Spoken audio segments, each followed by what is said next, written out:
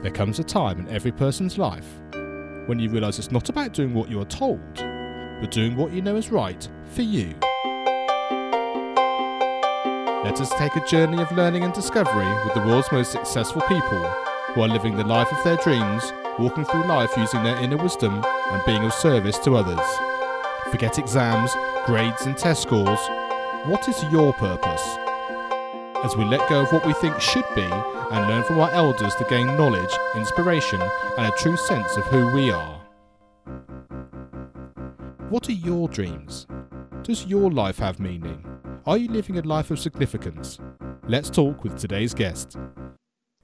Hello, my name is Mark Taylor and welcome as we spend some more time together on the Learning on Fire podcast. Today I'm talking to Vondell Singleton. Hi Vondell, thanks for joining me and let's explore the journey of who you are. Yeah, so I'm an African-American man born on the south side of Chicago. I'm also a school administrator, mentor, minister, devoted husband, 15 years with two wonderful children, and have a strong passion to see the narrative change for South and West Side Chicagoans. And Chicago, is that where you're born and bred? Is that sort of your home, sort of long-standing? Yes, it is. I was born on the south side of Chicago. I grew up in the Otta B. Wells housing projects in the Bronzeville community, just about 10 minutes away from downtown area. And can you paint a picture of what that sort of area is like and how Chicago is, and like I say, from your sort of working background as well, that sort of paint us a little environment of what that's like for people who don't live in that area, or certainly for me from the UK, sort of how that might sort of look thought through your eyes. Yeah, so Bronzeville area in the heart of Chicago is known as the Black Metropolis. So in the 20s, 30s, 40s, you had a lot of African Americans leaving southern states to move up north. And they landed primarily in large parts of Chicago. And my grandfather came in 1921 from Mississippi as a Navy man, came here to Chicago and married my grandmother in 1923. And so from those times, they bore 9 children. My father was the youngest of 9. So I like to think I was a third generational kid who grew up in the same area of Bronzeville. And it's really a thriving community. It's changed over the past few years. And I like to use the word gentrification took place, where a lot of the projects, the Stateway Gardens, Robert Taylor Homes, Otta B. Wells housing projects are no longer. So you have a very diverse group of individuals now that live there, have started families, different schools, different communities. And it's near Lake Michigan, which is one of the largest lakes in the United States of America. Practically 5 minutes from where I grew up. We can walk the bridge and be at the lake. So it's a beautiful location. And also as far as the school community, I started off school there. I went to a school called Doolittle, which is right off 35th Street. So I would walk literally out of 514 East 36th Street, apartment 202, right over to Doolittle, at the back parts of Doolittle, and go to school. And then I would go over to a place we call Lake Meadows and go eat at Kentucky Fried Chicken or go to Foot Locker or Walgreens.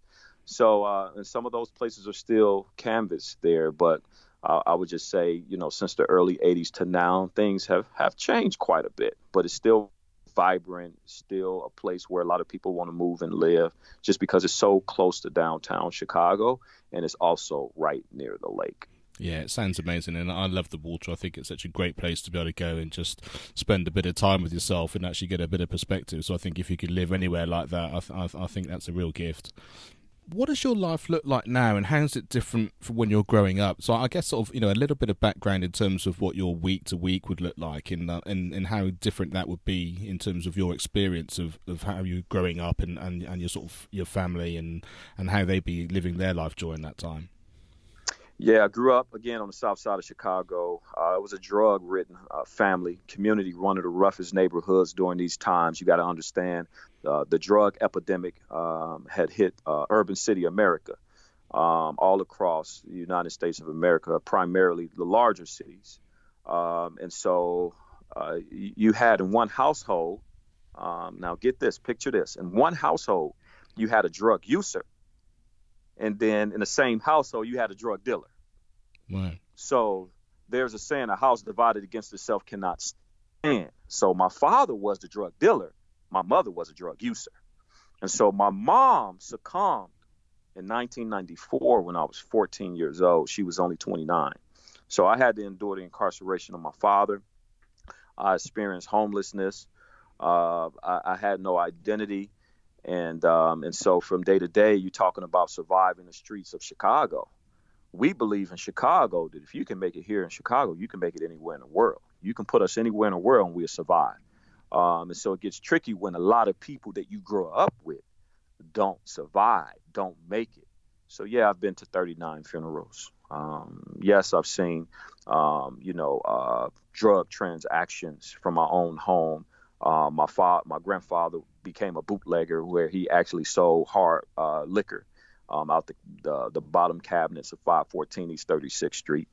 My Uncle Curtis, he murdered a man in the Army, came back, served his time to the streets to become a drug dealer in Chicago.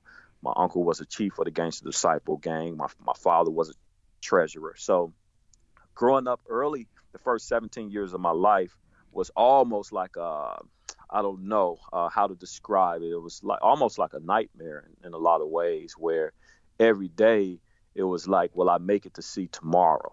It was always on the back of my mind. Imagine walking down the street, going only 2 blocks, and you had to watch your back every 3 to 5 seconds because you didn't know if somebody was going to rob you, poke you, jump on you, beat you up, chase you. All of that happened in the confines of what I call the projects. And you're talking about 5,000 to 6,000 people in the matter of 6 to 10 buildings in close proximity. There's going to be friction. There's going to be chaos. There's going to be turmoil. Yes, there was some good times. But, man, you're talking about survival. So every day my life was in survival mode. And I could not take a second to just sit back and say, oh, I'm good. It was just like, man, you had to get out there. You had to survive. You had to keep your mouth closed when you needed to keep your mouth closed. You had to turn your head when you saw things you shouldn't be seeing. All that, and to say that my life has completely changed from then to now is really an understatement. It's almost like I'm 2 different people, if you will. And it was just like I'm kind of rehashing somebody else's life the first 17 years. So, yeah. And what was the transition between them and now? What was it that made the difference? Was it something within you? Was it an opportunity? Was it someone that came along?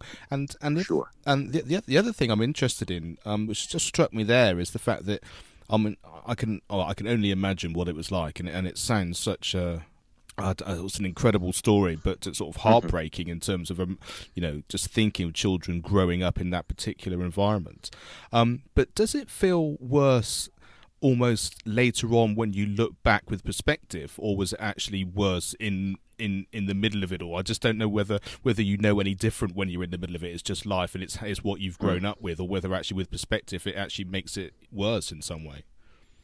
Yeah. So, to kind of go back and kind of rehash, like I knew at an early age that the hand that I was dealt, we use in terms of cards. You're playing cards, you have this hand dealt to you, and you have to kind of play the hand that you're dealt. I knew for some reason, it struck me that what I was dealing with at an early age, it was not normal. I knew it. And the way that I knew it, and the reason why I knew it, was because I could turn on the TV and see the Cosby Show. And I would compare what I saw to what I was living like. And I said, whoa, this is not normal to live like this. To have your father, when you're 4 years old, putting guns and drugs underneath the mattress, telling you, and looking you straight in your eye, saying, son, don't touch these drugs and guns. And I have to sleep on this mattress every single night. But then I turn on the TV and I see the Cosby Show. And I'm like, hold on, they're not living like I'm living. They look like me when I look in the mirror. So something is completely wrong with this picture. And then another thing, I was a huge Chicago Bears fan in the early 80s. And in 1985, we won a Super Bowl. And one of my favorite players was a running back by the name of Walter Payton. And I just thought he was a superhero. He get the ball, man, and he was just magical. He was so graceful. He was so strong and talented. He was so skillful. He was like a ballerina. He would hold the ball and palm it like it was a basketball. And they would try to tackle him, and he would break. And I said, ooh, ooh, ooh, ooh, I want to be like him. So I was fixated with this local mega superhero in Walter Payton, because he can do no wrong in my eyes. And and we had guys like Mike Singletary on defense and Richard Denton. And so that team, they were full of colorful characters. They were so colorful, and they were so confident in their abilities, that the Super Bowl shuffle song was made a year before they won a Super Bowl. They made the song, recorded it, had the video ready to go. And so a lot of people think that they made the song after they won the Super Bowl, but they made that song well before they won the Super Bowl, because they were so confident. So I kind of grew up in that era. And then, of course, Michael Jordan came in 1984, around that same time.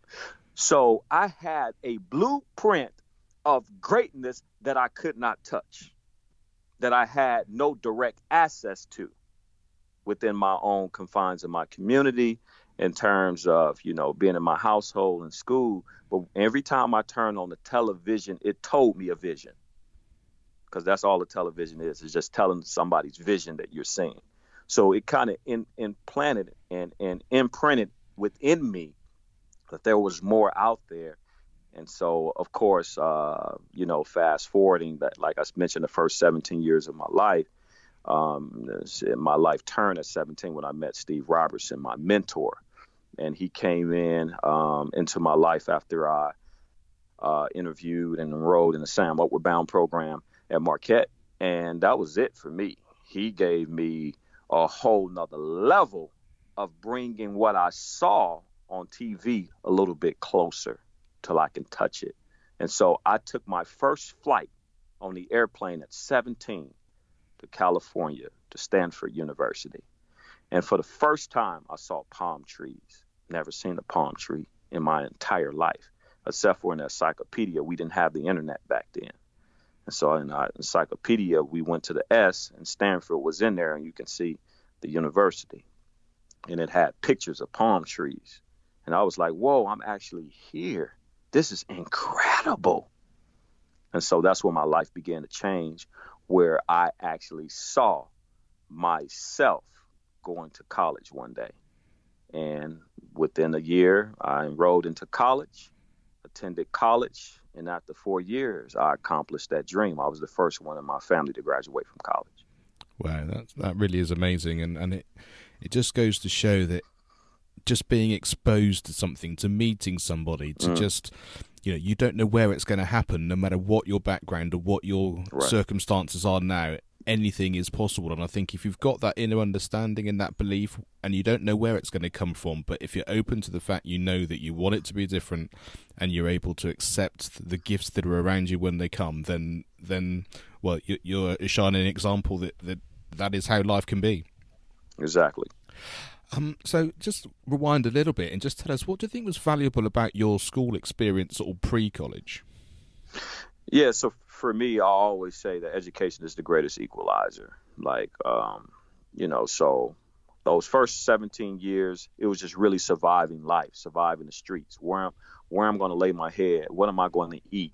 It was just kind of like just the normal basic things, those hierarchy of needs on a basic level, just being met for me. But then when I realized the power of education, and how education can open up opportunities beyond my current situation, I began to take it seriously. And that's how I was able to learn to study, learn time management skills, learn organizational skills, skills that I didn't really have in my arsenal when I was just coming through survival mode. That getting away and going to Outward Bound, for that year, and then going off to college, I was like, okay, I have a fresh start. Yeah, my mom is dead. Yeah, my father's been incarcerated. But I can't use that as an excuse to impede what I'm trying to go after in life. I have some dreams. I have some goals that I want to accomplish.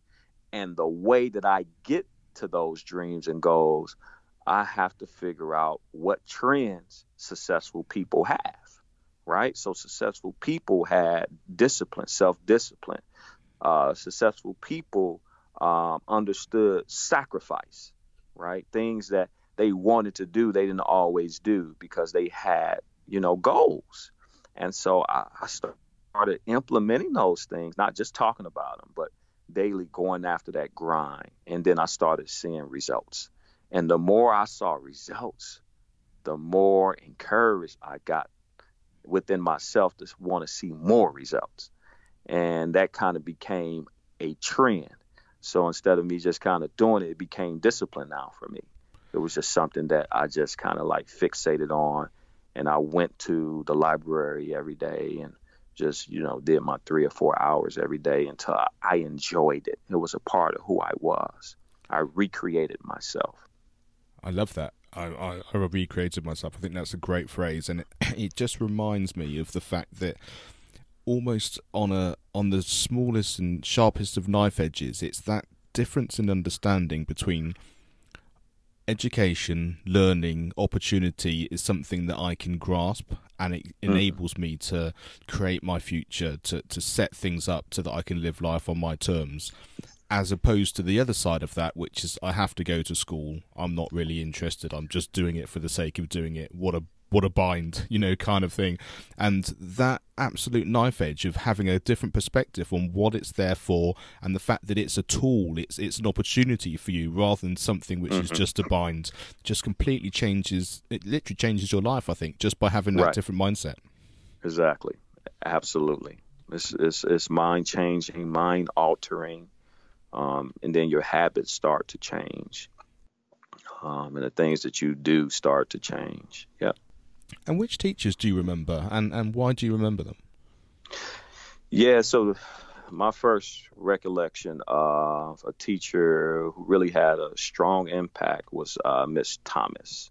Mrs. Thomas, she really instilled a belief in me that I was important, I was valuable, that I was heard, that I was powerful, I was smart. And so she went to the next grades of teachers, my 4th and 5th grade teacher, who was Mr. Becker, and said that, hey, I have this kid. I think he should be in the program for academically talented. I think he has some definite gifts. And it was the way that I read. She would call on students in the class and they would just kind of read the sentence, Johnny jumped over the hill. Right. And then she called on me like, Johnny jumped over the hill. And she was like, I like you. So I became the class reader. Kids didn't want to read, but I felt that, again, education was the greatest equalizer. It was my escape from everything that I saw in the bedrooms of 514. So when I got into school, it was like my stage. I became a whole different person. And so she went to Mr. Becker was like, yeah, I got this kid, Vondell Singleton. He definitely needs to be in your academically talented class. So I was with him for 4 and 5 years. And then he took me to another level. He was like, yeah, I know you were good in 3rd grade, but 4th and 5th grade, there's some other dogs up in here that's going to bark just as loud. So we putting y'all in the same room and we going to see who barked the loudest and who bite is the strongest. And so I remember being in the environment where I wasn't the only one reading like that. There was 25 others reading just like I read in the room. And so we all pushed each other. And and we would go to what we call Math Olympics, and we would compete against other teams within the school and sometimes even other schools. And I remember fourth grade year, my team won first place. And that gave me confidence. I was like, ooh, okay, I'm on to something. And so fifth grade year, of course, we had to repeat. So we did the repeat thing. We won back to back. Wow. And then my teacher, he was like, okay, we're going to do a spelling bee contest in the class. And whoever win in the class going to compete against the whole school. You know what I mean? And so I remember like, man, I got so much pride, but I know I'm in a room full of smart people that work hard every day, that don't have a fixed mindset. Everybody growing. And I remember coming out the class as a winner and being on the stage in front of the whole school spelling words. And then, man, at the end of that, you know, I won a spelling bee, and they gave me this big trophy in front of the whole school, first place. You know what I mean? And that took my confidence to a whole nother level. So now, you know, you take this kid, right, who's beginning to understand who he is, and then he start to see success. Okay, now he's starting to tap into greatness, right? So when other kids around me wanted to do average, I'm telling them to step up their game. I'll never forget Antonio. He was 5 years older than me, and I remember finding a wallet in Ida B. Wells, and I remember him opening up the wallet. Now, mind you, he's older than I am. So he said, hey, man, it's $80-something in this wallet. Let's split it. And the first thing came out of my mouth was, let's find the man and give him his wallet back. And back then we used to call each other squares. Man, you a square, man. Like, I ain't giving you crazy, Joe. We going to Jewels at Lake Meadows right across the street. You know what I mean? We finna go ahead, and you don't want it. That's good for me. So he walks away. Okay. And in my mind, I'm thinking, okay, well, at least I did the right thing, you know, but I knew there was somebody who needed that money, right?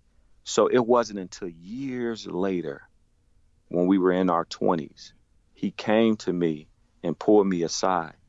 And he said, you remember when I found that man's wallet and you told me to give it back? I called you a square and walked away, all this, all that. He said, you were always a leader. Here's how. He said, do you know that as I walked away, your words rung in my mind, rung in my heart, so much so that he says, I looked for the guy because his ID was in there for several days. I found the man and gave him his wallet back. I never told you that. And he said, the man grabbed me, hugged me, thanked me, because the man had 3 kids at home and a wife, and was saying, man, I had been looking for my wallet. We needed food. I needed to buy my baby diapers, man. Thank you so much, young man. He give you $40. And so the lesson that I learned was that he got half of it doing the right thing anyway.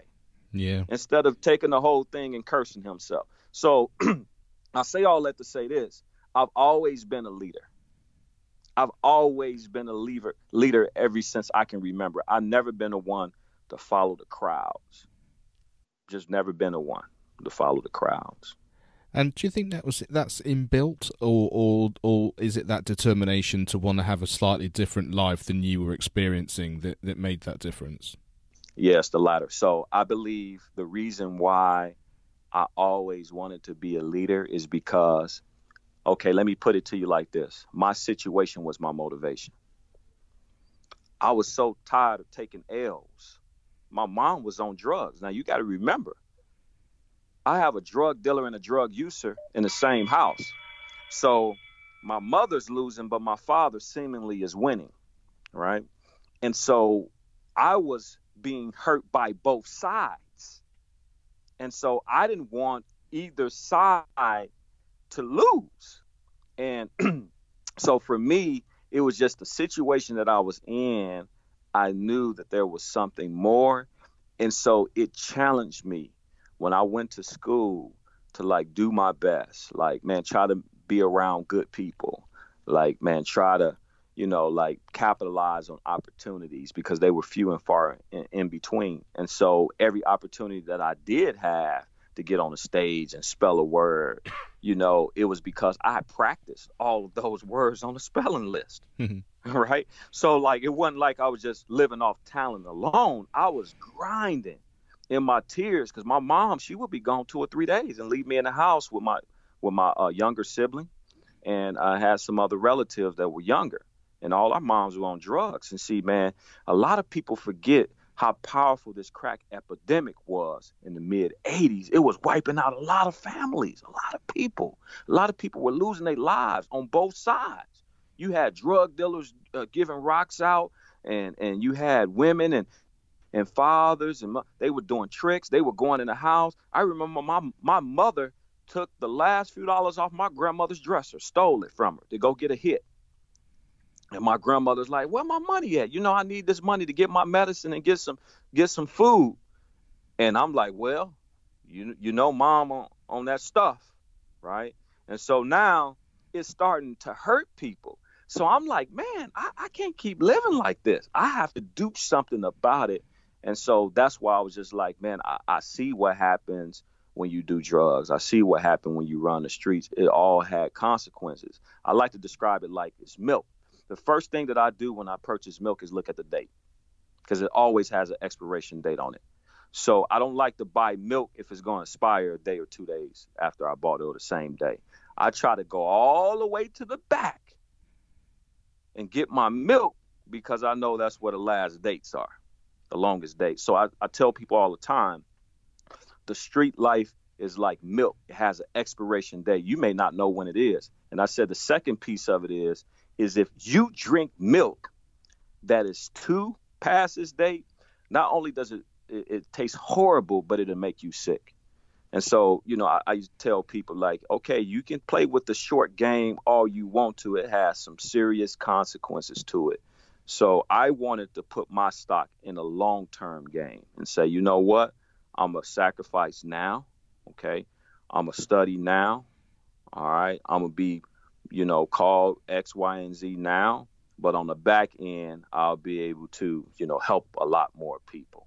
And that's what I'm able to do now. I mean, that really is amazing. And what I love about it is the fact that you did what you could do, because it's very easy to think, but I can't change the situation. I can't change my dad. I can't change my mum. I'm stuck where I am. But there are some things you could do. And that was, you could study. You could take it seriously. You could put yourself out there in a positive way. And that's often the key, not getting caught up in absolutely everything, especially the things you can't control. But what can you do for you, which in turn then gives to so many other people? And I think that's a really key factor in lots of people's success. Yes, sir. You did talk before a little bit about the sporting heroes that you had, but is there anyone else that you admired when you were young? Yeah, outside of, Walter Payton, like I said, Mike Singletary, Michael Jordan.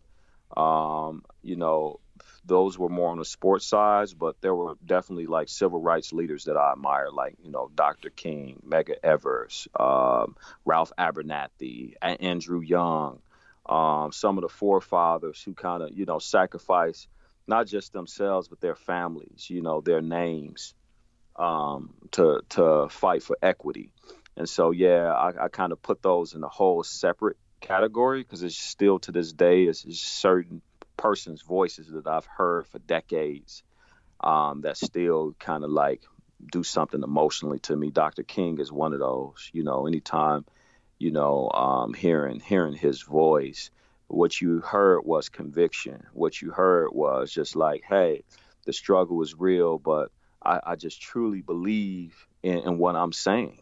And you felt like he believed in everything that he was saying. So at some point, you was going to have to give him what he was asking for. Rosa Parks, Harriet Tubman, those are individuals who were fearless, who were bold, who were willing to risk it all, even their own lives, for the betterment of others. So, yeah, definitely, alongside of my sports heroes of Chicago, just my national civil rights heroes, I admire as well. Yeah, and I think I think you're right in as much as the impact that these people have is often their authenticity. It's their desire to want to make a difference, their selflessness and their sacrifice that they do. And I think there's something about that which just touches you away and impacts you in a way which is almost indescribable in an intellectual way, isn't it? It's a pure emotional and a pure sort of human connection, I think. Absolutely. Absolutely. What was the best piece of advice you've ever been given, and who gave it to you? The best piece of advice that I've been given and who gave it to me, it would have to be my mentor, Steve. He once told me the same thing I did for you, do for somebody else. And that was like the turning point of what started this whole idea of I can have my dreams fulfilled and still help others fulfill their dreams set in. Because, you know, growing up for me, it was just like, I want to make it out. I want to make it out. I want to make it out. I want to make it out. And that's all we talked about and we thought about is for us individually making it out.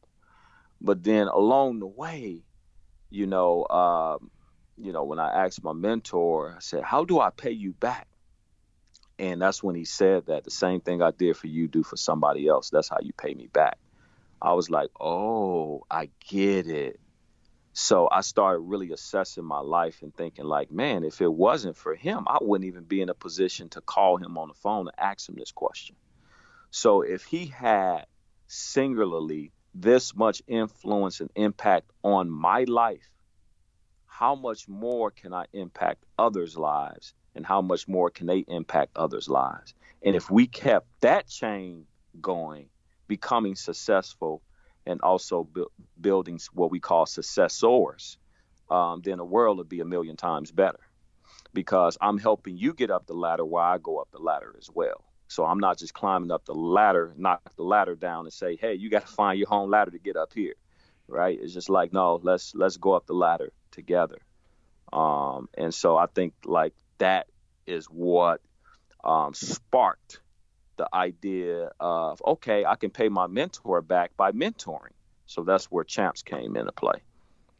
Yeah. And just take us into that story a little bit in terms of exactly how that's come about and who it's benefiting. Yeah. So, Champs stands for culturally helping and making positive success. We believe that every young man is born to win in every situation in life. And our 3 E's are education, empowerment, and exposure.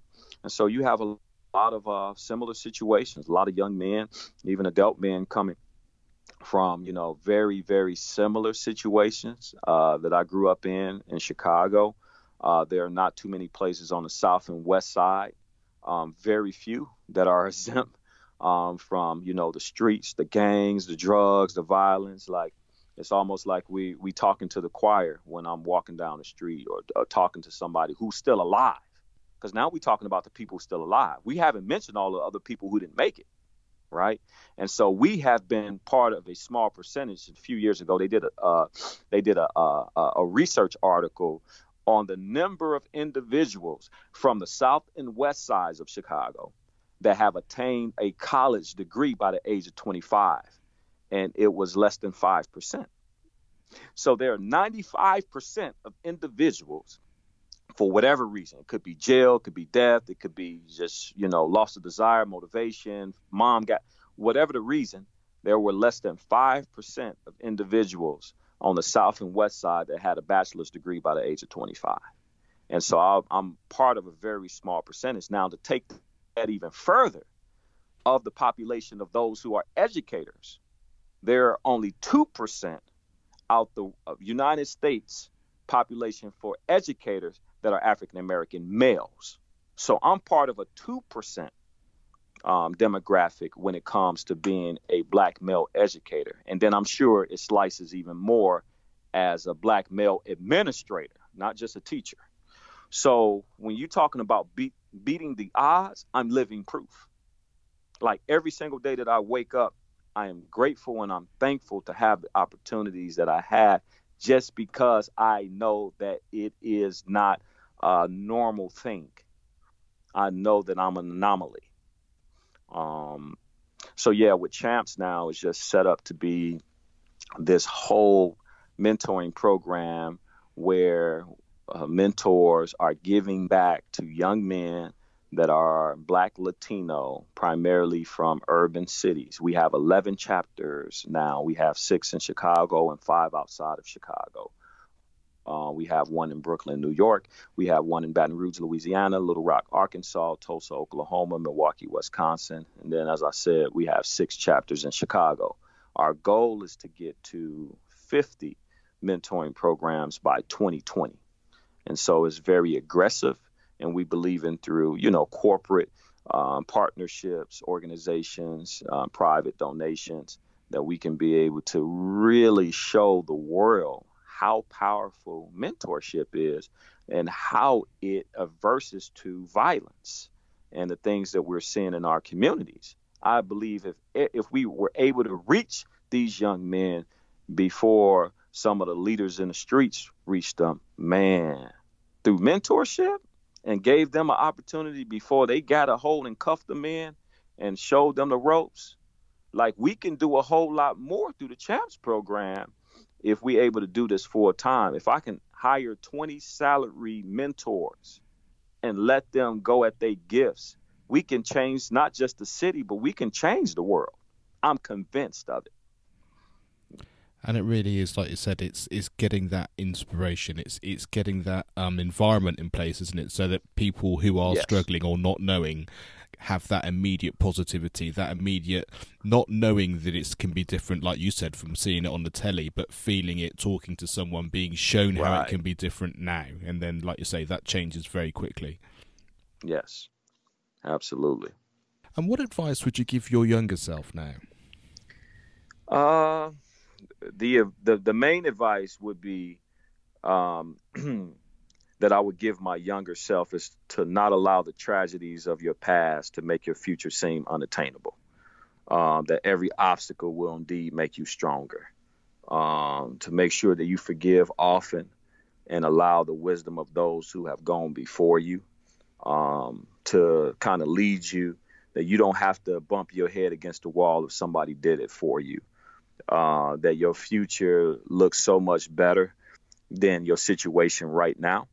That you have to begin to learn the art of working hard now, study hard, and just know that it's going to work to your advantage, work to your benefit. And you might have covered this already, having just sort of explained about your program and your plans for how many 50 by 2020. But what do you think your future actually does look like? Yeah, so my future will look like me just training mentors, going into schools, setting up CHAMPS programs. We already host a conference that we do every year, but I love to be able to host conferences in other states and even other countries. I think it would be cool to do a CHAMPS conference in Great Britain, do a CHAMPS conference in China, in Japan, and be able to fly in and convene with like-minded spirits. We may not even speak the same language, but it's something about the spirit of purpose that draw people together. And so my heart's desire is that, we are able to maneuver in that field, but then also have a very powerful, youth facility here on the South, as well as the West Side of Chicago, where, youth can come and they can get counseling. Youth can come and they can get basketball lessons, swim lessons. They can learn the art of recording and producing. They can get culinary arts lessons, like have all of this one-stop shop in the hoods and the communities that they're are doing some of the violence right now. But if we can get them into that building, I believe their lives will be changed. They will want to keep coming back. Why? Is because they found individuals who really care and get it. And anytime because they just want to belong, right? So anytime you can get them into an environment where it's healthy and productive, 9 times out of 10, they're going to be a part of that environment. Because I haven't met somebody who just said, I want to be a dropout. I want to be, street. Like, people have dreams and goals, and they're very real. And if we can't help them reach them, then they look for alternatives. And so I want to reverse that. I want to reach them before they get to a place where, the streets are looking good. And the way we do that is we get some capital investments, and we get corporations and people invested in what we're doing, and saying, you know what, we're going to make sure that we can have enough inside this investment for you to employ your staff, provide benefits, etc., and then also provide, jobs for some of your young men, and internships and apprenticeships and career pipelines and opportunities. So that's my big vision. Well, that's fantastic. And if you end up in the UK and you need someone to stand on that stage with you, then I'll be absolutely delighted to to help you out in any way I possibly could. Absolutely. I know who to call now. Yeah, for sure. It'd be such an amazing thing to be part of, and I wish you every success in as much of that you can get and be successful with. It's going to impact on many, many, many people, and I think it's a fantastic gift, and I can only hope that the ripple effect that you're causing really has all the benefits that it really sounds like it will have, and your drive and your understanding, I think, will make it incredibly successful. So yeah, I congratulate you as much as I possibly can. Thank you so much. I really appreciate that. What podcast, book, video, film, song, or any resource really has had the biggest impact on your life, and why was that? First and foremost, the biggest out of podcast, book, video, film, song that has had the biggest impact on me is the Bible. That's been the single most important book for me. I was given the Bible the first time when I was 17, and I was able to read front to back the whole Bible within 1 year. And then I got so excited about just how my mind had changed. Like, reading the Bible, it wasn't just like reading another book. It was transformational. It was like, taking medicine or something like that when you're sick. And it started like filling in all these gaps. So when I turned 18, I vowed that I would read it again. And so I did. So I read the Bible front to back at 17, and I read it front and back by 18. And what it did, it made me 22. So when I spoke, everybody thought I was older than what I was. And I was like, no, I'm 18. They was like, well, you sound like you're an adult. It put 4 years. It was like I already graduated from college. I didn't really need to go to college. And so understanding Proverbs and Psalms and Philippians and Galatians, like where it says, rejoice evermore, pray without ceasing, in everything give thanks, for this is the will of God in Christ Jesus concerning you. Quench not the spirit, despise not prophesying. Prove all things, hold fast that which is good, abstain from all appearances of evil, and the very God of peace will sanctify you wholly. And I pray, God, that your whole spirit, soul, and body will be preserved blameless until the coming of our Lord Jesus Christ. Faithful is he that calleth you, who also will do it. I learned that at 18. I never forgot it, right? And that was like, okay, Galatians 5:16. I know it. I put it in my heart. I don't know when I'm going to use it, but I would shelve certain things that I would read. And I can wake up in the middle of the night and I can just quote certain scriptures that have stayed with me for over 20 years. And so, and then also one of the most recent books I just read is a book called Believe to Achieve. I just read it maybe a month ago. It's by Michael Jordan's mentor, Vice President Howard White of Jordan Brand. And so we just left Nike headquarters 2 weeks ago and had a chance to meet him. And I told him, like, man, your book Believe to Achieve is just like a modern day Bible for me. It was just so practical, just wisdom, and I was just sharing like with him. And so now meeting him and then now being connected with him, we've been emailing back and forth. And so my next move is to get one of my heroes back here to Chicago, which is Michael Jordan. And he's the only person right now in the world that can pick up the phone and call Michael Jordan directly and say, hey, Mike, I need you. I need you to jump on a plane. He's just vice president of his brand and the Nike headquarters, but he's also been by his side since he was 17, even before he played ball at North Carolina. He's been with him, recruiting him, working with him, encouraging him, being there. He was there when his father died. He was there on the sideline when the Bulls won the first championship. And so, to have somebody like that now that I have direct access to is going to help take me to the next level. And then a podcast that I like to listen to is Eric Thomas, E.T. the Hip Hop Preacher. He has an amazing podcast that he gives out once a week.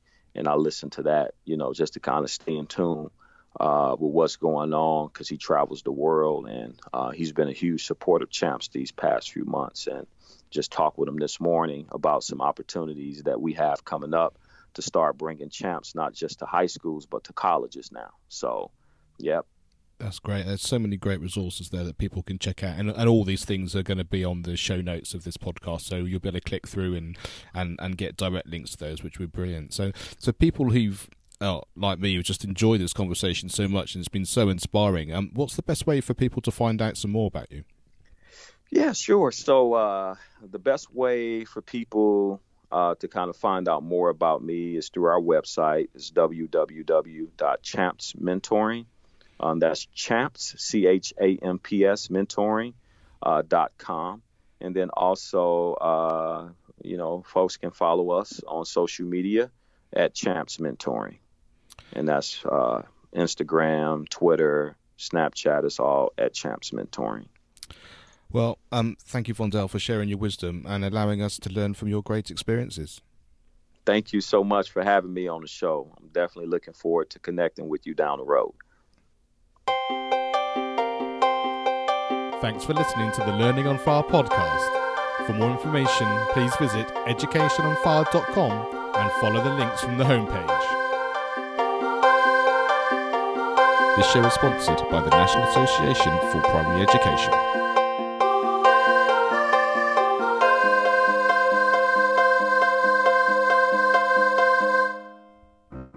Education is not the filling of a pail, but the lighting of a fire.